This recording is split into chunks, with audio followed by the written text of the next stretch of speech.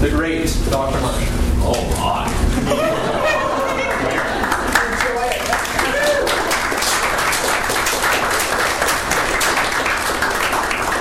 In the name of the Father, the Son, and of the Holy Spirit. Hail Mary, full of grace, the Lord is with thee. Blessed art thou among women, and blessed is the fruit of thy womb, Jesus. Holy Mary, Mother of God, pray for us sinners now and at the hour of our death. Amen. Seat of wisdom. Pray for us. Holy Spirit. Amen. All right. At the end of our last session together, and in a very great rush, I read you the official text promulgated by the Council of Nicaea. And let me read that for you just one more time, very quickly, so you recall it. And what we're going to do tonight is get from Nicaea, which is 325, to the next ecumenical council, which is the first of Constantinople, dated to the year 381. So we've got not quite 60 years to cover, but lots of intellectual adventure in church circles. All right, here again is the text from Nicaea.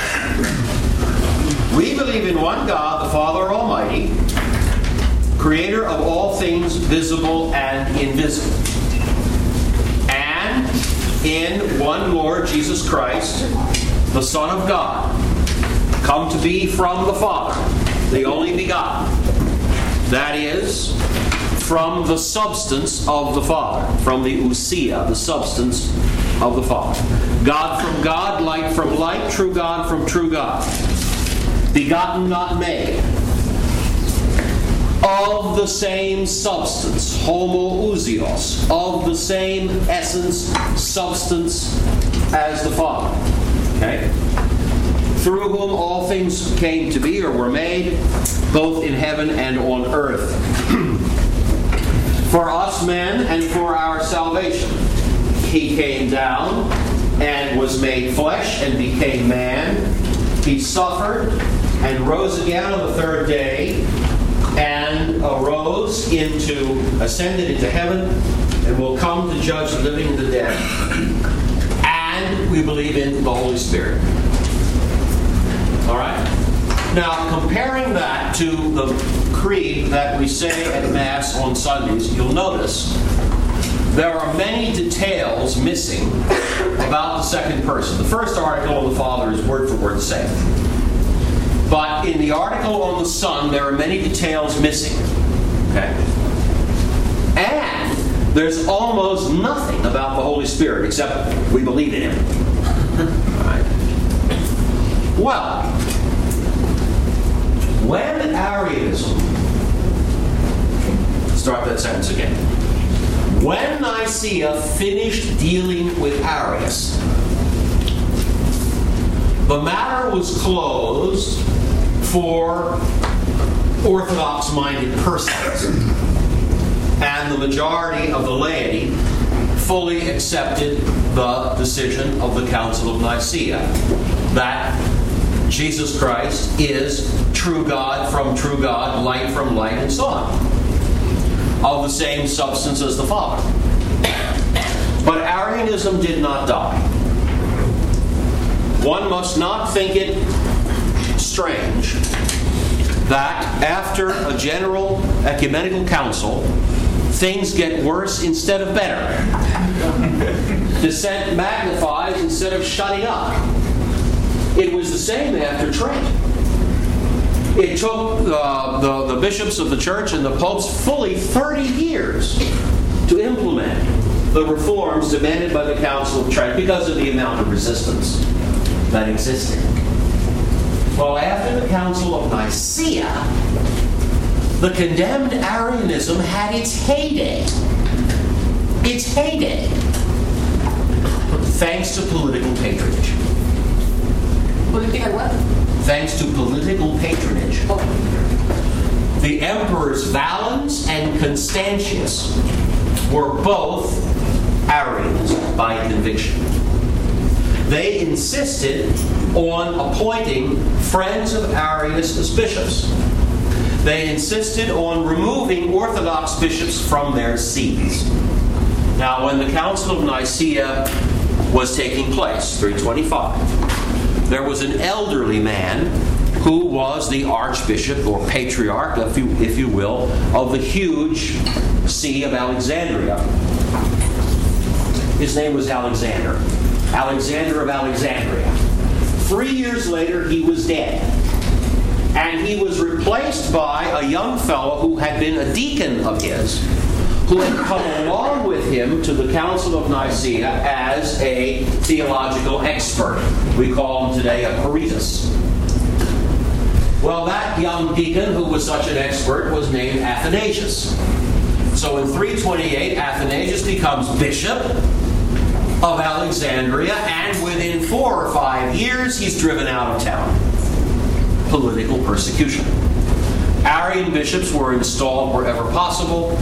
Orthodox bishops were forced out. And as St. Jerome remarks in a famous passage, one morning, the whole world woke up and groaned to find itself Arian. Now, when heresies have political support, rather than really strong doctrinal support among the Catholic hierarchy, they are fragile. And Arianism turned out to be fragile in just that way. As far as the political support is concerned, you may say that our Bacon was saved by an apostate. The Emperor Julian. Constantius at last died, and Julian became emperor. Julian still believed in Zeus. Okay?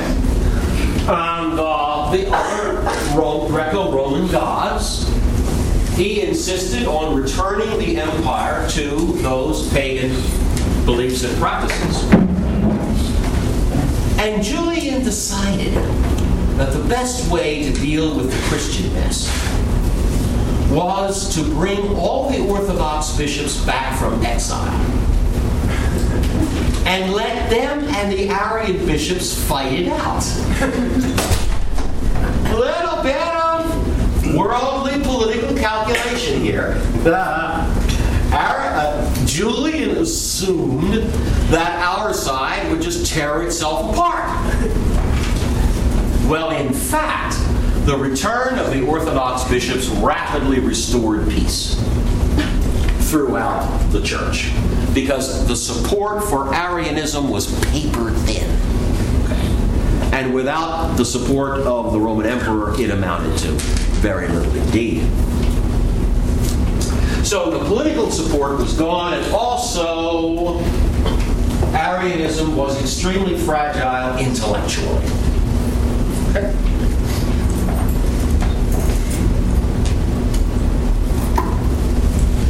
If you didn't say that the Son was of the same stuff, substance, essence as the Father, if you wouldn't say that, and Arians wouldn't, then how are you going to explain the fact that he has such a remarkable standing in the New Testament? He's called the only begotten Son, distinguished from all other creatures, and so on. Now look, between a Son and a Father, there has to be, wouldn't you say, a resemblance of nature? After all, the children of men turn out to be of the same species as their parents, is it not so? People do not beget dogs, cats, mollusks, etc. So it's hard to imagine how in the world Jesus could be called the Son, the only begotten, and so on, unless he were at least similar to the Father.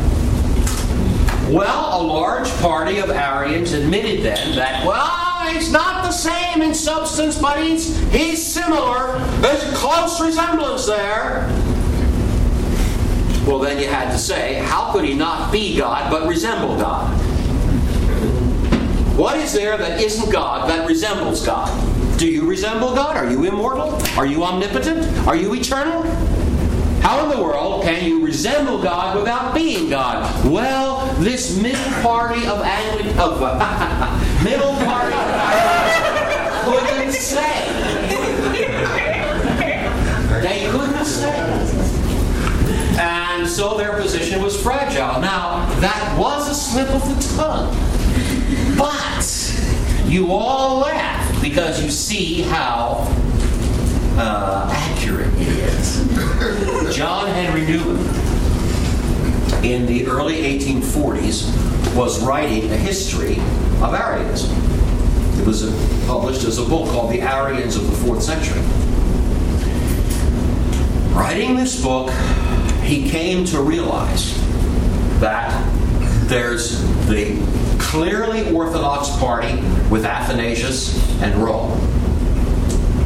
There's a clearly heretical party of extreme Arians. And there in the middle are these people who are trying to say, wow, the Son isn't exactly God, but he's really like him quite a bit. It's similar in substance. And Newman saw in their position an early foreshadowing of Anglicanism, trying to craft a middle way, a via media, a middle way between Roman Protestantism. Right? And as he said in another place, there were the high church Arians, so to speak, trying to steer between the Scylla of yes and the Charybdis of no. Scylla and Charybdis were two monsters in Homer, monsters off the coast, and you had to steer between them. So you had to steer between yes and no. What's the middle ground between he is God and he ain't? Similar. Similar. All right, there it is. So, Arianism was fragile and could not last. Now, before I go much further, let me say that the next important topic to be taken up by an ancient council is the status of the Holy Spirit. That's why the creed as we have it today has that long third article about the Holy Spirit, which we will be reading shortly. When Arianism was in collapse, one part of the collapsing group said, all right. We'll give you Jesus, the Son, as a second divine something or other. But we're drawing the line at 2. 3 is too many. And these people became known as the pneumatomachoi. That is to say, the spirit fighters. They were prepared to swallow the divinity of the Son, but not the divinity of the Holy Spirit. They were strong in Macedonia, and hence they were also called Macedonians, the spirit fighters. Now, one of the most important figures to deal with the Arian crisis in general, and then with the spirit fighters in particular, was St. Basil of Caesarea. And St. Basil's book on the Holy Spirit is translated, it's available, it's in print.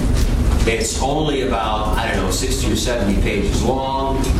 And if you ever want to look at a masterful treatise on the Holy Spirit, you cannot do better. St. Basil the Great on the Holy Spirit. That's the title of it. Now, I've told you where we're going. We're going into the controversy of the Holy Spirit, and we're going into the specific contribution of St. Basil. But it would be a mistake to go there quite yet. Instead, we have to go back and pick up the problem which now existed on the Orthodox side. All right?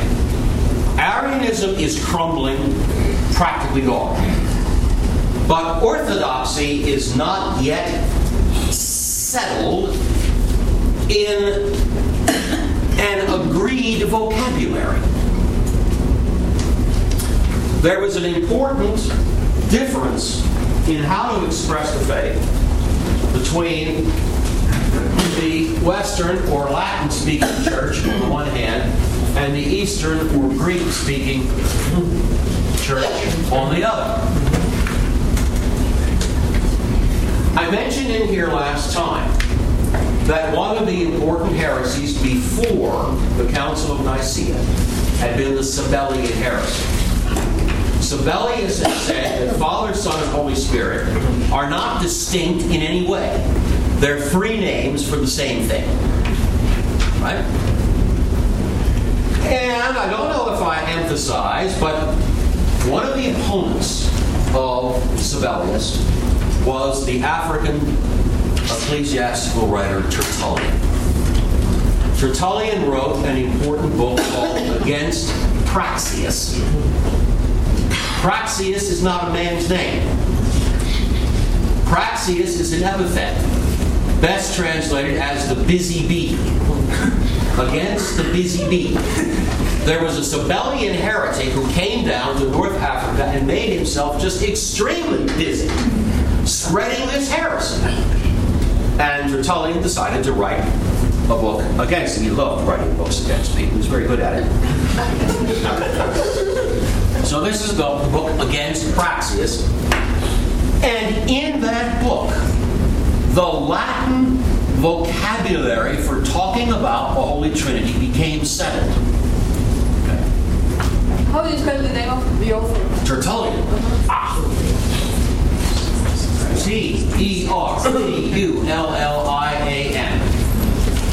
Okay? Tertullian.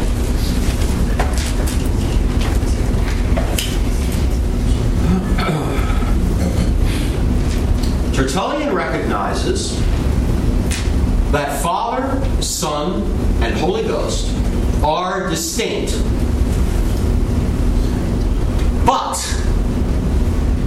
they are within, so to speak, the one divine substantia.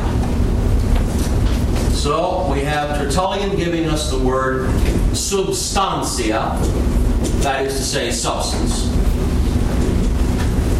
for what there is one of in God.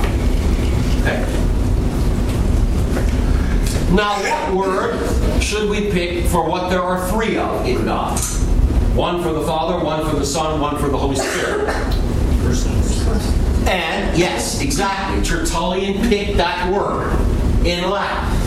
And so we have una, one substance, una substantia, and tres, three, persone. A-E on the end there. And that is the same word that has come over into English as a loan word. Three persons. All right? From the time Tertullian wrote that book, which is about 230 A.D., the Latin vocabulary for how to talk about these things in the Trinity was fixed. We're going to say that there's one substance in God and three persons. Among the Greeks, however, the vocabulary was not fixed. In the Eastern Church, there was considerable doubt how to express this matter, what vocabulary to use, and what definition to give to any item of vocabulary that one seized upon. The Greeks decided that the way to talk about what there's one of in God was to take the Greek word ousia, O-U-S-I-A, ousia, which can mean essence, it can mean nature, it can mean substance. Okay? It's a very general word. Well, then what word should one use for what there's three of in God? And you might think that the Greeks would have followed the Latin example and picked up their word that meant a person. The trouble is they didn't have one. They did not have one. The Greeks were metaphysicians, you have to understand, whereas Tertullian was a lawyer. Now, I want the lawyer jokes to take a rest for a while, because this is one case in which we actually owe something to a lawyer. Persona was a Latin legal term. Okay.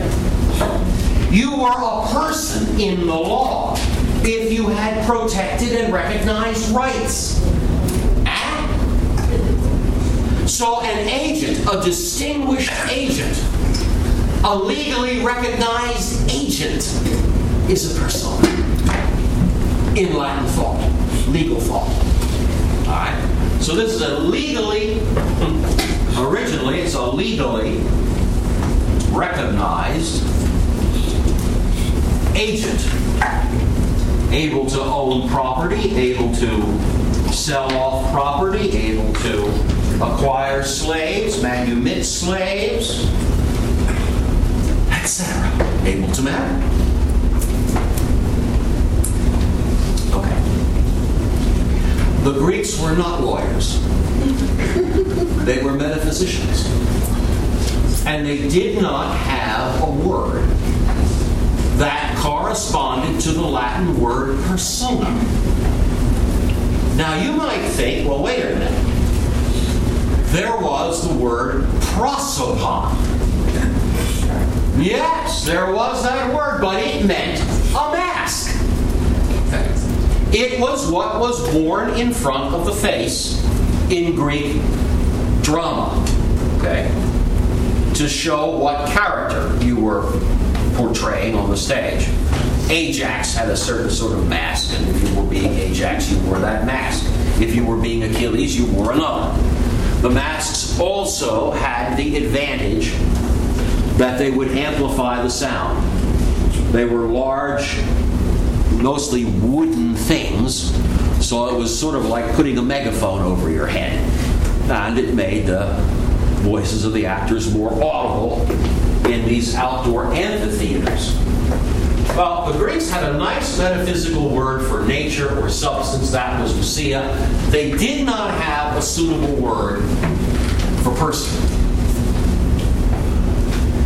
So, they had to use another word, which is in Scripture, in just exactly one important place, but which was also vague in meaning. They decided to talk about three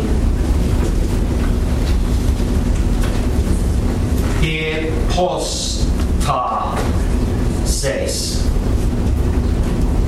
Three hypostases. Now, one of them is one hypostasis, I-S. If you have several hypostases, it's E-S. Right? Three hypostases. What did hypostasis mean? Hypothesis? No. No. That would be a different word. Hypothesis, hypothesis, means something you put down. Like you lay down a claim. That's going to be your hypothesis. Is it something which is subsisting? A subsisting thing? Don't get ahead of the story. The Latin word subsistere hadn't been invented yet. And it was a totally artificial word when it was invented. You're doing great, but you're 100 to 200 years ahead of my story. That word hadn't been invented yet. And hypostasis was a general word that meant the substance of something. Okay? We have it in the Epistle to the Hebrews, chapter 1, verse 2, that the Son is the brightness of the Father's glory and the express image of His hypostasis. Express image of His substance. The way it's rendered in most translations. When the Epistle to the Hebrews was written, the word hypostasis was not yet a technical term. It was another Greek word for substance. So if you had one word for substance... It's different from ousia, then? Was it used as a synonym? Well, it could be. But in order to express the mystery of the Trinity, there was pressure put on to distinguish the two terms. Okay? So that they would no longer be synonyms, no longer be confusable with one another. Okay? And this took work. You could not solve the problem of distinguishing ousia and hypostasis in meaning simply by looking at the etymology of the word. If you look at the composition of the word in Greek, you've got hypo, which means under, which in Latin is sub, and you've got stasis, which has to do with standing, which in Latin is stantia. Put them together and you've got substantia. So it looks as though hypostasis and substantia are the same word, although in different languages. Okay. Well, the trouble is, if you were Greek and you said, now that we've got the Arian problem behind us, and we're not swallowing pneumatomachionism, we're going to say that there are three divine hypostases: Father, Son, and Holy Spirit. Now, isn't that nice and orthodox? Okay? And you say that to somebody who speaks Latin, and they're sort of clicking it away inside their minds, and the hypostasis, that's substantia, and it turns out that they hear you say, there are in God three substances. Oops! That's horrible! We Latins are real monotheists. We confess one substance, not three. Alright. This problem happened to poor St. Jerome. Although he was a Latin writer, he went off to the East, spent a lot of his time in the East before he was down in Bethlehem doing his Bible translations. He was traveling in Syria and so on, and at the time of his travels, this word was being introduced. And he wrote back to the Pope and he said, I don't know what's going on with this Greece, but I'll tell you what, there is poison hidden under the honey of this word. All right? Now, back in the room, if the Latin word subsistantia had been invented yet, the whole misunderstanding could have been solved. But it hadn't been invented yet. Okay. So we have problems of communication. When does the Greek-speaking East hit upon this stable vocabulary? We're going to say, in God, one ousia and three hypostases. When did that happen? We can put an exact date on it. The year is 360. In 360. Now, Tertullian had been writing, I said, about 230. So you got a stable vocabulary in Latin. From 230 on, the Greeks get their vocabulary settled in 360. St. Athanasius presided over this, by the way. He called a local synod in Alexandria. Once he was reestablished in his seat, back in town, back in power. called a lot of bishops together and said, let's clarify this terminological muddle. Let's set this up. And under his authority and patronage and prestige and so on, this became the accepted vocabulary in the East. Okay. And eventually the Latins figured out that by the word hypostasis, the Greeks did not mean what they meant by substance. The Greeks meant something else. It sounded like substance, but it was something else. And what exactly it was that the Greeks meant was too much for the Latin mind. So we're not going to delve into that level of, nuance and so on. We're just going to stick to it that whatever these words mean, the Greeks at this point are Orthodox. I mean, yes, except they agree with us. Okay. Once matters had gotten as far as a steady, stable vocabulary, the problem could be addressed of what to make of this vocabulary. Okay? And here is the great contribution of St. Basil. And his contribution came against a background of earlier thinking which caused him a lot of resistance. I think I mentioned in passing that in these early centuries, the main philosophical system that Catholic writers had to draw upon to help them solve theological problems was the system called Platonism. Have I mentioned this? Maybe I didn't. Maybe I didn't. I remember.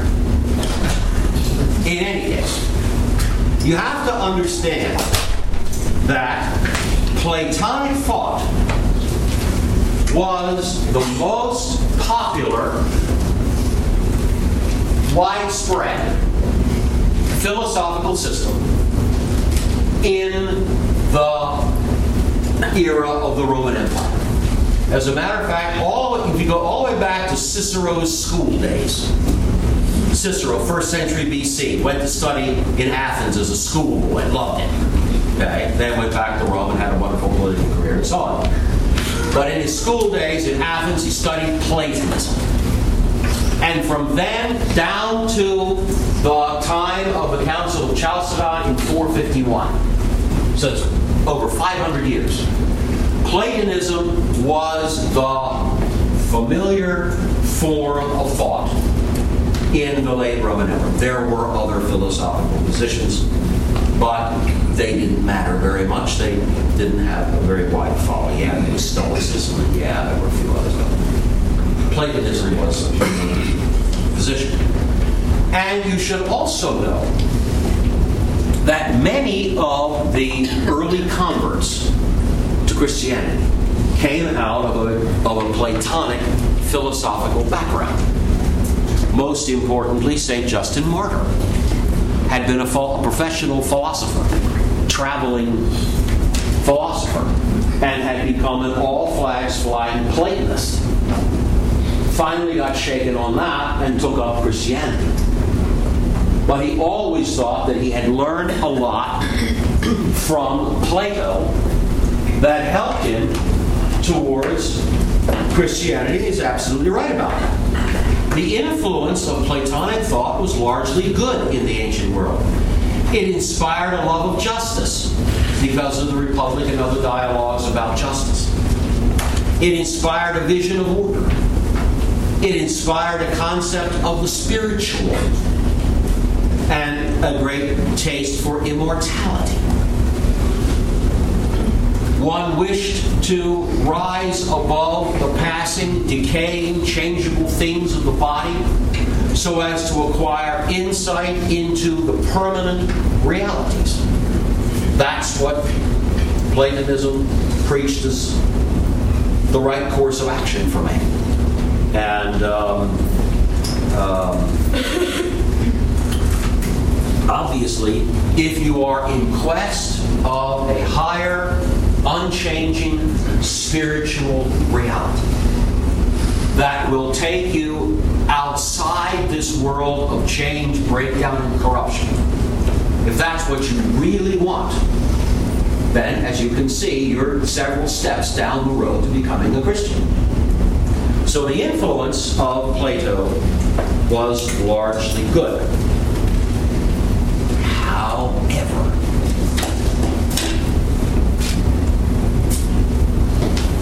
the details of the philosophical system created havoc with the problem of the Trinity. And I need to give you about 15 minutes of background to show you how that is so. Now, I'm more or less resolved that I'm going to get you out of here on time tonight.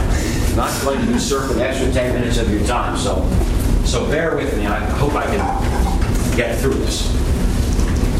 The most famous aspect of Platonism is the doctrine of the forms.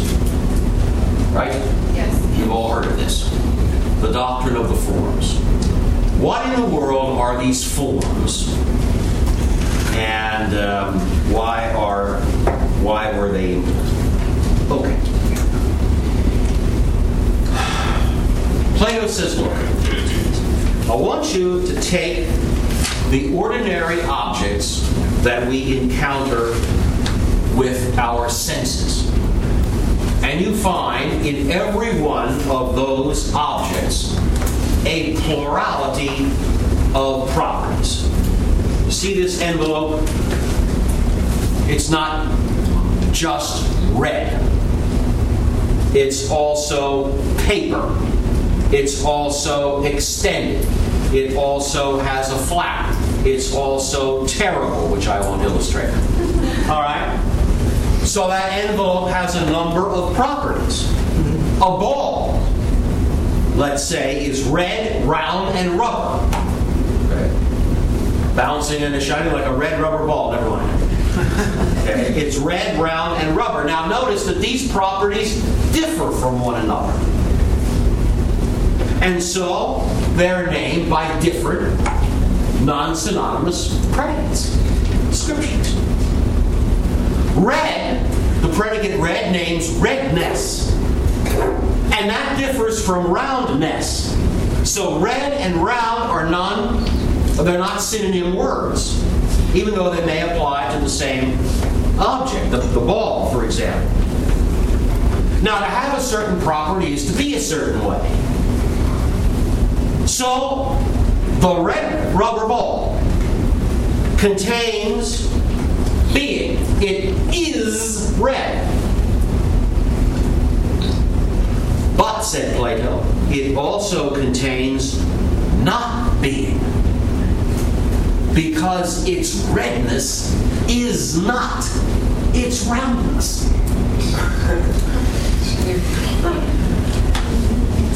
Yeah. Could you explain being, or just give a little...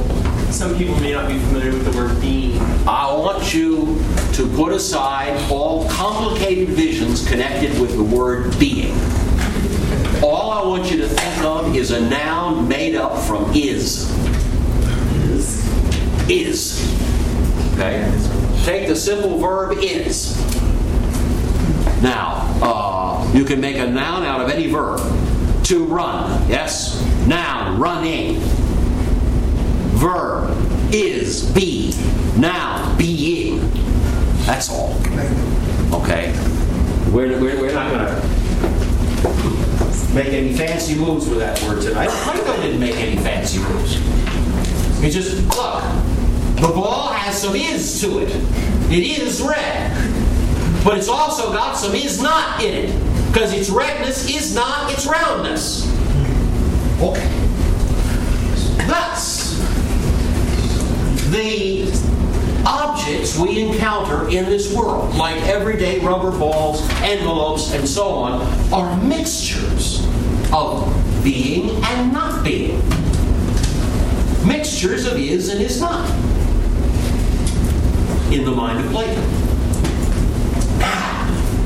Because these things that we run into in this world are mixtures, That's why they're mutable. They can change. And that's why they're secondary. If a thing is a mixture, well, the mixture can change. The ball can cease to be red. If it's chewed by too many dogs, it will cease to be round. Not only are the things in our experience mixtures and therefore changeable, but because they're mixtures, they're also derivative. They're secondary. Why? Because mixtures presuppose the simple things out of which they are mixed. So behind the ordinary objects of our experience, there have to be simpler things. Let's call them the pure and simples. Okay? Where are we going to find them? Obviously, we cannot find them in our everyday experience because they're not in this world. What you got to do, said Plato, is close your mind and think. I want you to think not of red things, but of redness itself. Redness itself. You can't see it, but you can think it. It is an intelligible, something you can think, but not something you can sense. All right. Now, redness itself will be a pure and simple. Why? Because redness itself has nothing to it except being red. It isn't also round. It isn't also rubber. It is nothing but being red. It's got no non-being in it. It's all being.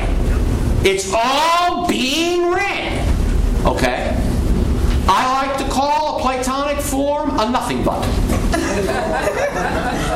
Redness itself is nothing but being red. Whiteness itself is nothing but being white. Humanness itself is nothing but being human. And so on for all the descriptions you care to go through. The nothing buts are pure. They're simple. They are the forms out of which other things somehow arise. Now, how shall we describe the relationship between the entity we just discovered? All right, let's take over another section of the board over here. Let's put up form. Form here, and we're thinking about redness itself. A pure nothing but an entity whose whole being is just being red. That's all there is to it.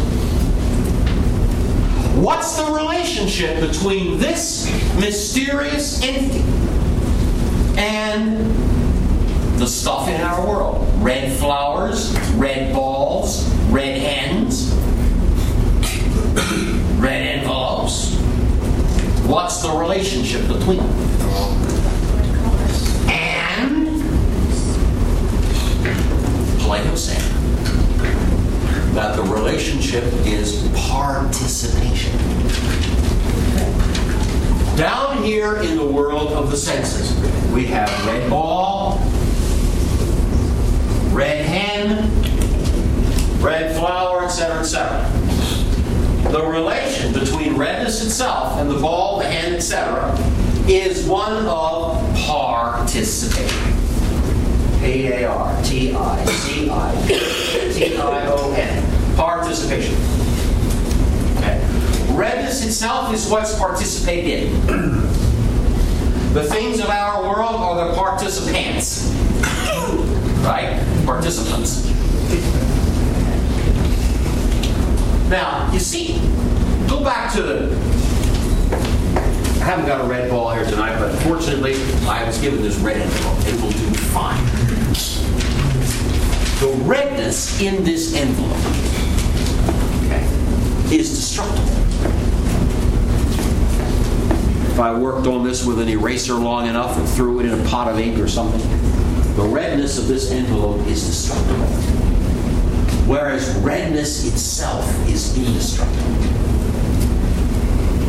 Right?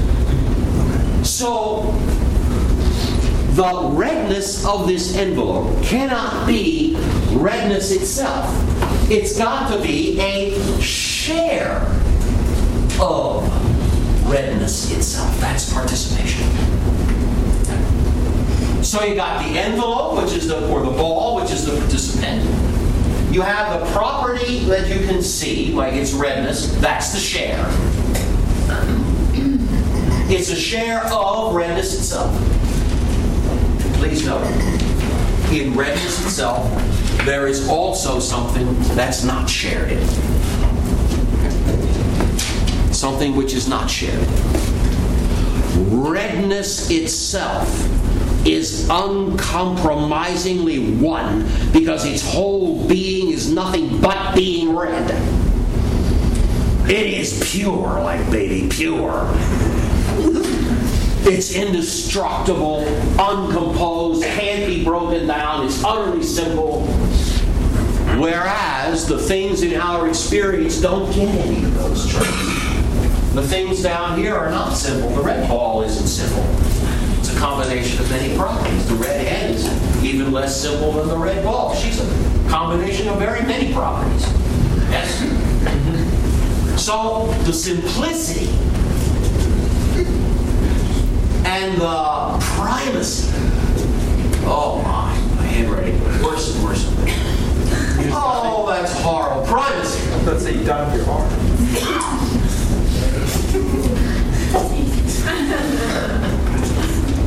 Simplicity does not get participated. The primacy, that is to say, the status of being a first on which other things depend, that doesn't get participated. Okay? Now then, I have given you all you need to know about Platonic metaphysics. For the moment. And, well, it's going to be all you need for tonight. Plato thinks that the form exists in its own right. Redness itself is up there somewhere in form heaven. It's up there. And things in our world participate in it. Now, Christian thinkers picked up Platonism because of its good influences and so on, and applied the system to their talk about God. And now, we can make an identification. Okay? The Christian thinkers, of course, are not going to imagine a great big world upstairs of forms and so on. They're going to put all of the forms into the mind of God. That's going to be fine. Except the form which is God. Ha! Just as redness itself must be a form, likewise divineness itself, divinity or divineness or godhood itself. Think of that. It's going to be a Platonic form. But there can only be one participant. Well, here we go. Let's make godness itself, godness, or divineness itself, a form. Okay? And obviously, we're going to identify that form with the one who's seeing. That we've already decided to talk about in theology. All right?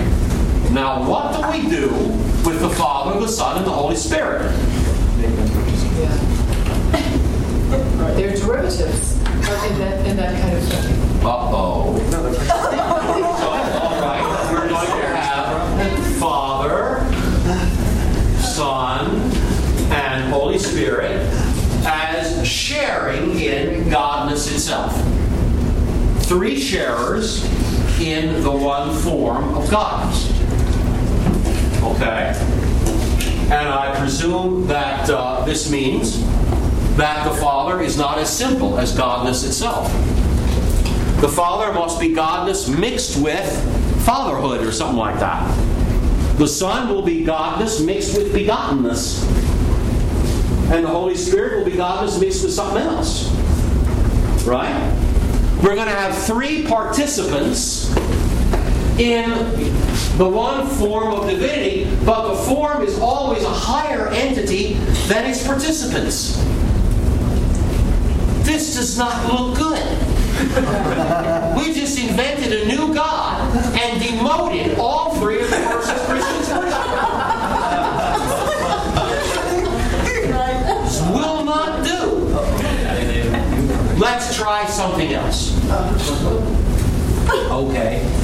Instead of putting the Father down here with the Son and the Holy Spirit, let's identify the Father with godness itself. The Platonic form of divinity is the Father. Okay. It is the Father.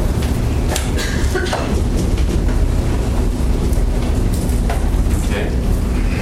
The Father doesn't just have divineness, He is divineness. Now then, don't the Son and the Holy Spirit proceed from the Father?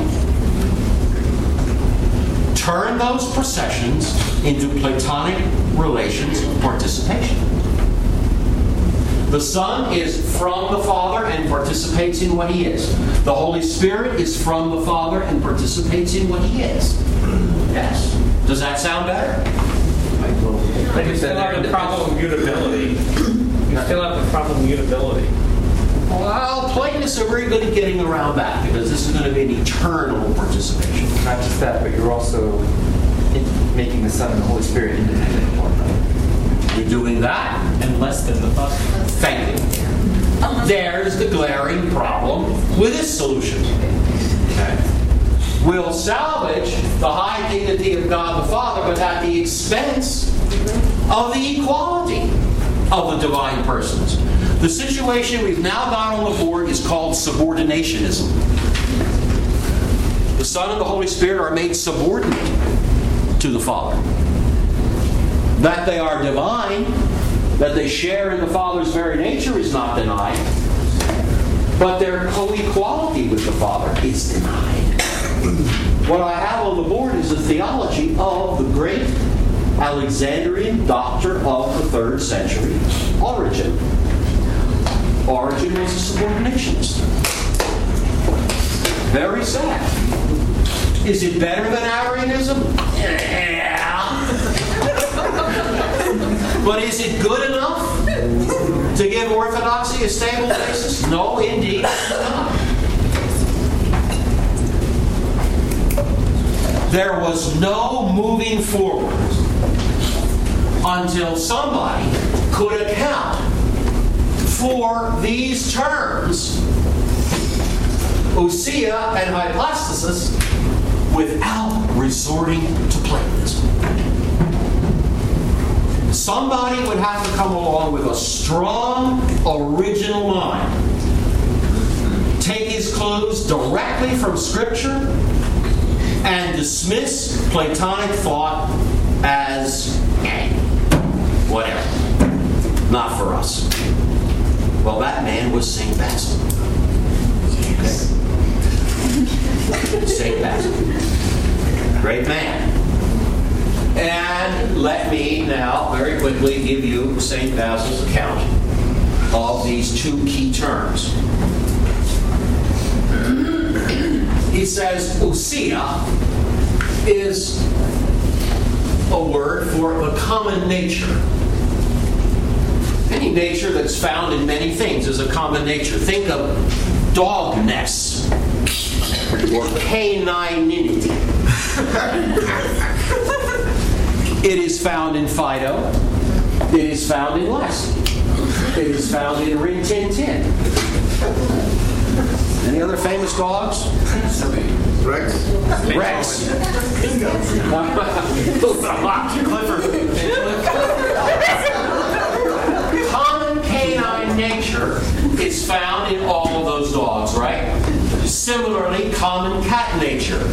Felininity is found in all cats. And common human nature, humanity, is found in all people. Okay?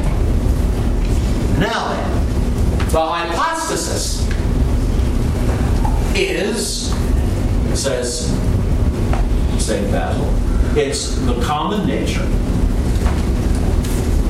plus.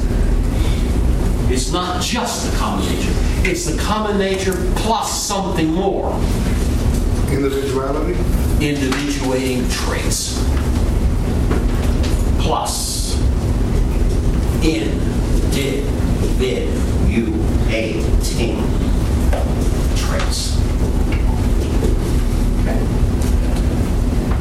What is Rin Tin Tin? Common dog nature plus the individuating traits of this particular German Shepherd, right? Common nature plus individuating traits. I call this St. Basil's recipe. This is how you make a hypostasis. You start with common nature, you add individuating traits. St. Basil was clear that hypostasis could not consist of common nature alone because common nature does not exist in the real. Dogness itself is not out there in the real. Bye-bye Plato. No form of dogness. Common natures are found in the mind, but not in the real. If you want to get into the real, you're going to have to concretize. And to concretize is to specify, to individuate, to throw in the details. By individuating traits, the concrete emerges out of the general, and the concrete is what exists, says St. Basil. Now, in the Trinity, each divine person has his own individuating trait. What is the hypostasis of the Father? He is the common divine nature plus the individuating trait of unbegottenness. He's without origin. That's the distinguishing mark of the Father. He's not from anybody. He's utterly original. God the Son is the common nature of divinity plus the individuating trait of begottenness, sonship. God the Holy Spirit is the common divine nature plus the individuating trait of proceeding in a certain way. St. Basil wasn't too sure how to spell out that way. Neither is anybody else, but all right. Does everybody see how this worked? This is St. Basil's thinking about the Trinity. Now then, if it were our business here tonight to follow the debate on the Trinity further, we would have to say more. Well, I'll follow it one more step. You were going to say? How come the Son, Jesus, says then that the Father is greater than He is in the Bible? He was speaking from the point of view of his human nature. No problem. All right.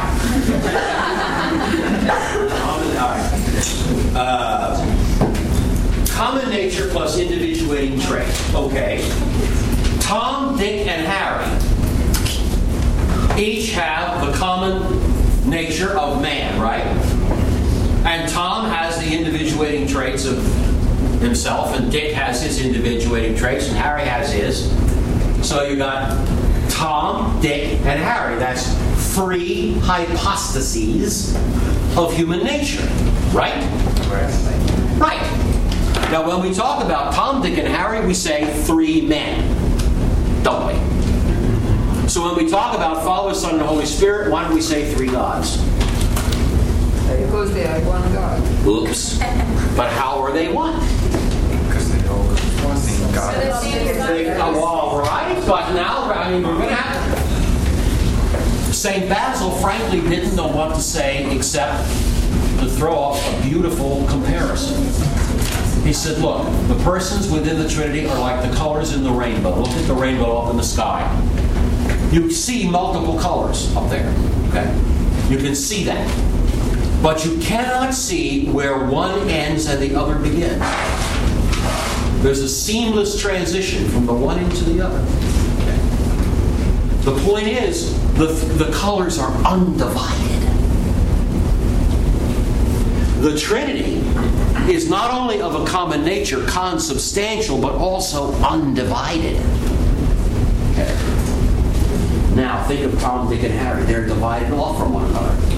They got gaps between them. They're divided off. But the divine persons are not divided off. Consubstantial and undivided. That's where I'm going to end this discussion. I got a question. Yeah. Part of my ignorance, but where did the word divine come in? Who brought that word into the concept of the three? I mean, to me, the word divine really unites everything, all on an equal basis. Am I? Well, divine in Christianity and in Plato's thought, divine is the name of a nature, as red is the name of a color. Okay? The nature of that being who is first and necessary and all-knowing and the cause of all others, whatever that nature is, that's what we mean by the divine. Who made up that word? Oh, it's no bad. That's it's an adjective. It's a Latin adjective from the noun deus. And gave it to. Well, it came over into English as a loan word. Okay, we did not borrow.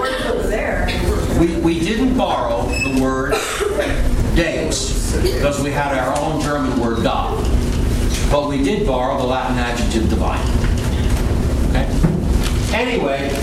Yes. Question about common nature. You said it doesn't exist in the real. Yeah. Except, so then how does that make one God than the one described with Hosea? Because tough, isn't it?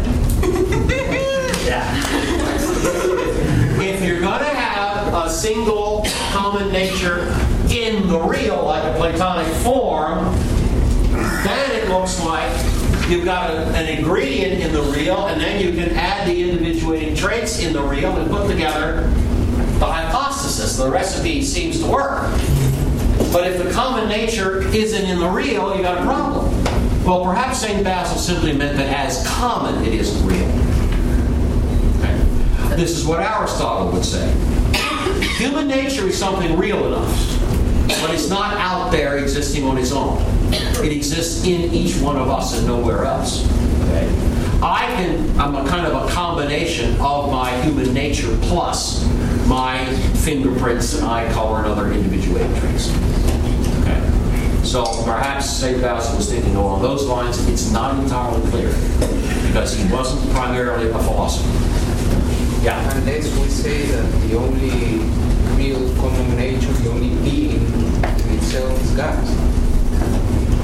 And then you see the others only exist because they are in the mind of God, which is also Christian theology. Yeah. Creatures exist because they're in the mind of God. Yes.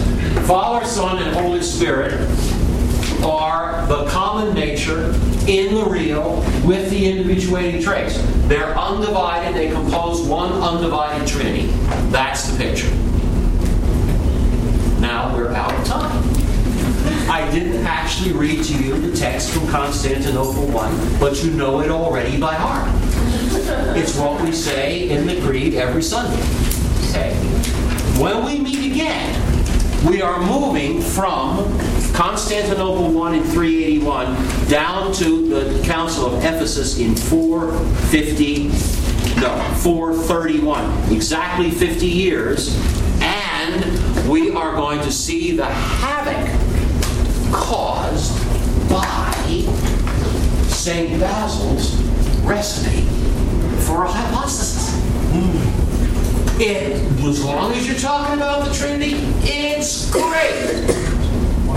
But when we go back to Christology, by default, they're going to find it difficult. All right, that's enough for tonight. Thank you very much.